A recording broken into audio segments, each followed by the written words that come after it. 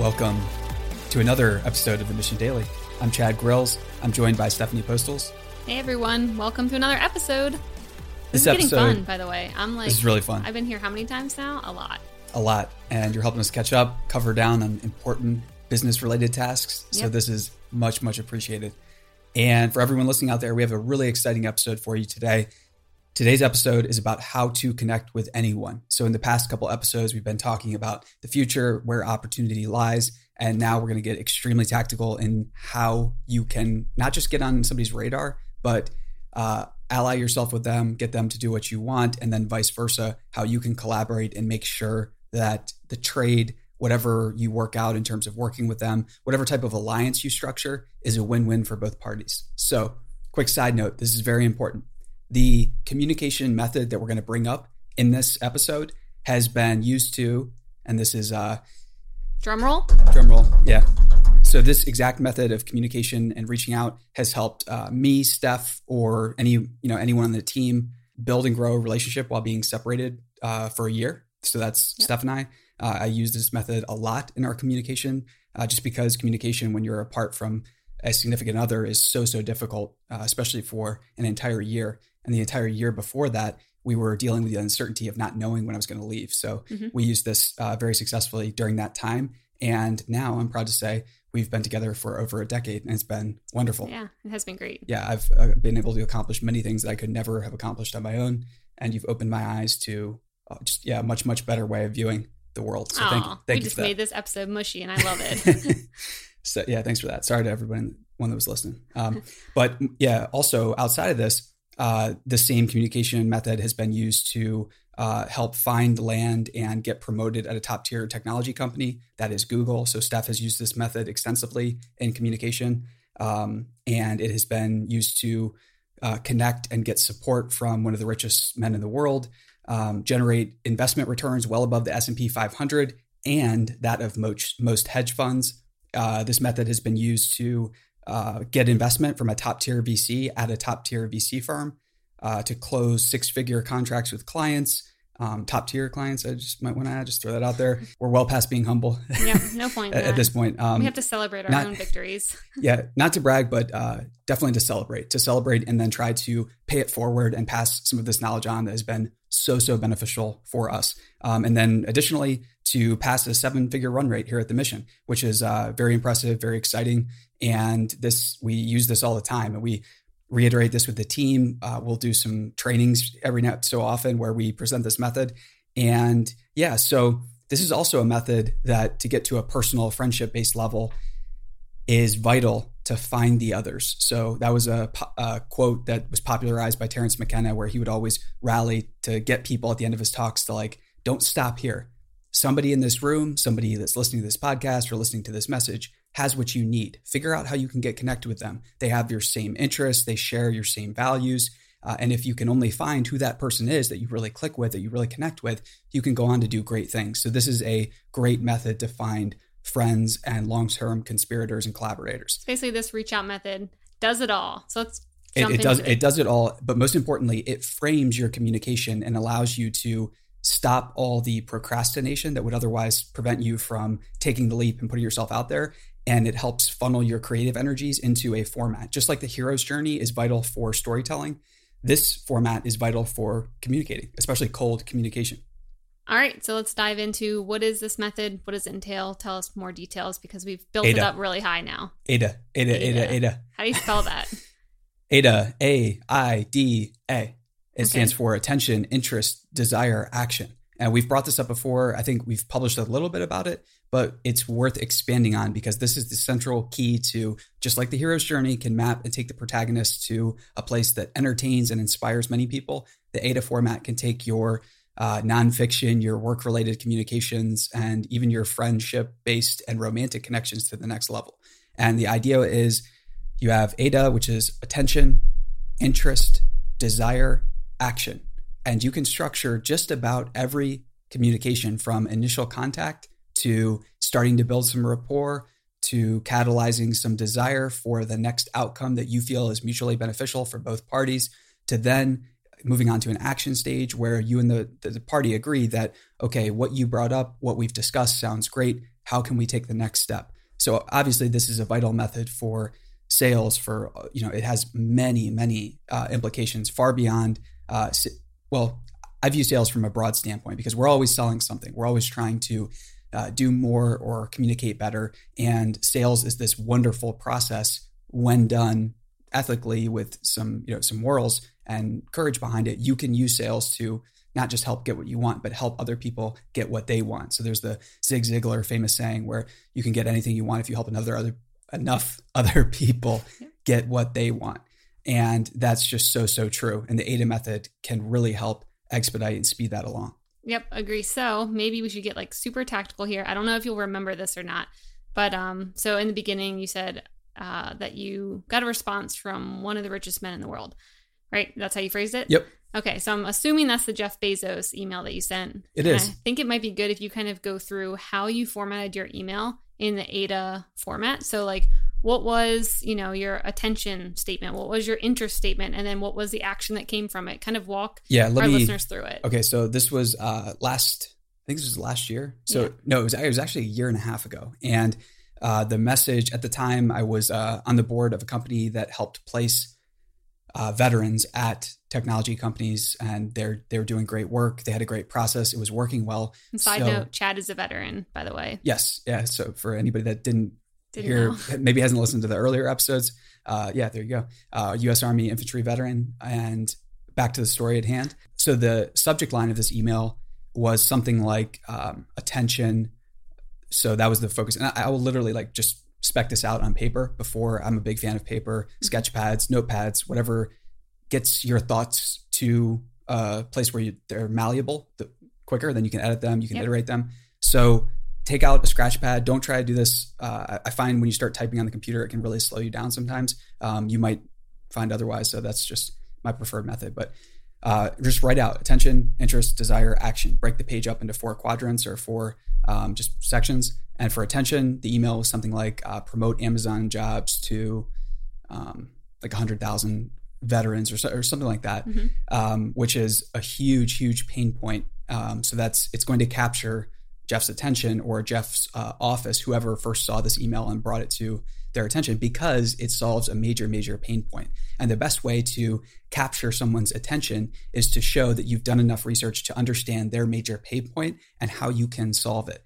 And of course, it's very important to make sure that you can deliver on what you're promising, that when you capture their attention, because that's something where they have such limited time that a lot of these people don't have the patience to, the second they figure out that you can't deliver what you promised them, you're done. You're done, you're written off, and you're not going to be able to get on their radar ever in the future. Maybe you are, but whatever. All right, so we got the attention piece. Got the attention. What was interest?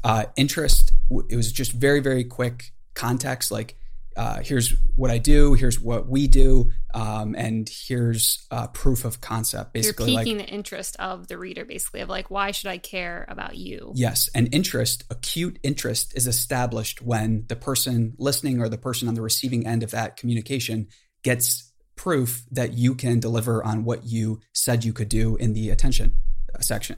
So now we move on to, so I'm on the board of this company. We place veterans for free. So I added that it was very clear that there's not going to be any upfront cost to the company at companies and then I listed the companies that we had successfully placed transitioning veterans at. And that's the desire piece? That's the interest piece. We're still there, still establishing interest and confirming that we can deliver on the attention that we promised. Okay. Next is desire. So in the desire stage of catalyzing desire, it's very important that you, if you go too hard in the FOMO direction, you won't. Very savvy people will just not care. They'll understand that it's just, you're just trying to gamify things. You're trying to get your way, or it can often come across as a thinly veiled threat. And you don't want to come across threatening when you're trying to establish FOMO. So on a scale between, FOMO and just no interest, there's probably some type of balance that you need to strike. So you need to strike a good balance of establishing that it's okay. You need to present confidence that it's okay if they say no, because all of these other people that they respect are very close or have already said yes. But not doing it in a way that basically makes you annoying. Exactly. You need to be very, very truthful. And again, in this sentence, in this line, or you can even expand this to basically write essays, longer op-eds, or much longer emails. This format works great for all of these things. So with the desire component, you want to catalyze desire and get them to the place where it's very clear you have options, you're considering them for specific reasons, and here is what they get. That's very important to have what the person gets there. And in this case, it was something like I had the dates that we were going to be touring and filming at these certain technology companies here that were already very, very notable. And additionally, there were some, I think I said like, you will be getting these film materials afterwards. We will follow up and you can use them for whatever promotional purposes you'd like. And you were basically trying to get filming in, what was it? So I was just hoping that we could film at Amazon and then we'll do a follow on what ultimately ended up happening after that. So we're still in the desire component. So just cap off the desire component with what they get. And then in the final step, the final fourth piece of all these communications, you can have action. So attention, interest, desire, action. In the action stage, it's very important that you move the ball forward and get that next step. And in order to understand and present the best next step, it's very important that you have thought things out in a stage, step-by-step process. If you're not familiar with game theory, you should look it up. You should read about game theory. Can we get a highlight? So there's game theory, there's thinking in stages. A great place to start is Thomas Sowell. So reading some of his books, Basic Economics and things like that, where he's a big proponent of thinking in stages and second and third order effects and outcomes and things like that. And then game theory is just a study of games, basically. So if I do, and thought experiments, where if I do this, the person who is seeing that transaction or seeing that offer might do this, but they might also do these other 5 things. And what would happen if they do these other 5 things? So got it. That's a strategy then. Yeah, it's basically just thinking and exploring your imagination a little bit and trying to get creative about what might happen. And so if you'll notice with all of this, this is a very thoughtful communication style. At the beginning, when we mentioned that it was sales driven or could help with those things, that can turn a lot of people off. And they don't otherwise consider something that is actually very, very thoughtful, because in order to do this correctly, it takes a huge amount of thought. This is something that Ian and I and Steph, we all spend a painstaking amount of time in a lot of our communication when it's warranted. So there are certain times where Ian or I will be crafting a pitch and we'll spend 3 days, 4 days doing almost just nothing else other than the pitch. But certain things are that important. Certain things are so important that you want to take that time to make sure it's perfect and every word is just right. If great novelists and great creators rewrite their works 11 times, maybe it's worth applying that same type of rigor to emails and to business communication and friendships. Yeah, I'd say it is based on our response rates from the emails that you send out. Thanks. Yeah. But yeah, back to they're getting there. This right now. So back to the action part. And then the action part is a great opportunity to de-risk the situation. So that's where, you could say something like, here's what is required from your team, and you get the right to, in our industry, it's your team has final cut, so they can approve or say, no, take this out before you publish it. But at that stage, you can basically de-risk things and then make it very clear for them, here's what are the next steps, and make sure you end on a question. And the question is to start that final conversation piece or move the conversation to the next stage. So what question did you end on to get them to take that next step? Something like, I'd love an introduction to the appropriate person to schedule this. Mm-hmm. And I didn't get a response back for a little bit. And then I think a week later, I got a response from Amazon's head of communication. So if you're not familiar with the tech world, this is somebody who is a direct report to Bezos's office. And in many cases, they report directly to the CEO. And you sent this directly to Jeff Bezos, right? Yes. Yeah. Directly to him. And then it got forwarded to the exact person. And the beauty of this was Amazon mobilized the team. They flew down. They met us. They opened up Lab 126, which is their semi-secretive research facilities next to NASA Ames and Moffett Airfield. And we got to film there, interview some Amazon execs that are veterans and other people on the team, on several different teams, actually.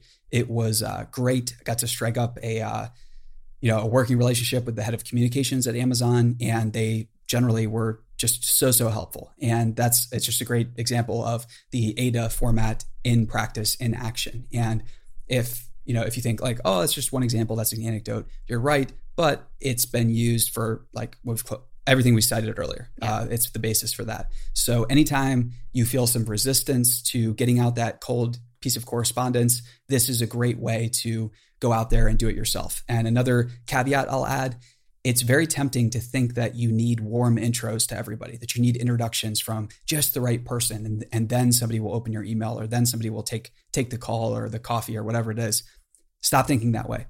Get the connections yourself. You're going to have to learn how to establish cold connections with everyone if you want to be as successful as you can be and realize your aims and your ambitions. That's a skill you must develop. If you have this hang up where you have to wait on permission from others and gatekeepers, it's going to slow down. Just be aware, I guess, of how much it could slow down your ideas. So the more you can develop this skill and practice it and then execute on it, the more quickly you're going to be able to accomplish whatever it is you want to accomplish. Yeah. So AIDA, easy to remember. And if anyone has had good experiences with using this format and getting great results, tweet at us at the Mission HQ. We would love to hear, what you've gotten done with using this methodology. And I would love to hear that. Yeah, that'd be awesome. Connect with us on socials at the Mission HQ, and we'll be looking for your responses. And you know what else the AIDA format is great for? What's that? Leaving a rating and review of the Mission Daily, yes, please which we really appreciate. Review. If you have a chance to do that, it means so much to us, helps us out a ton. And we will see you tomorrow.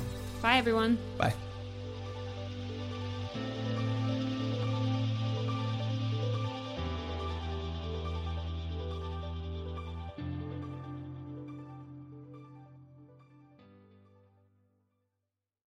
Hey listeners, thanks for tuning into this episode. I hope you enjoyed it as much as I did. If you haven't already, please subscribe, rate, and review this podcast. It helps spread the word, and I would greatly appreciate it. See you next time.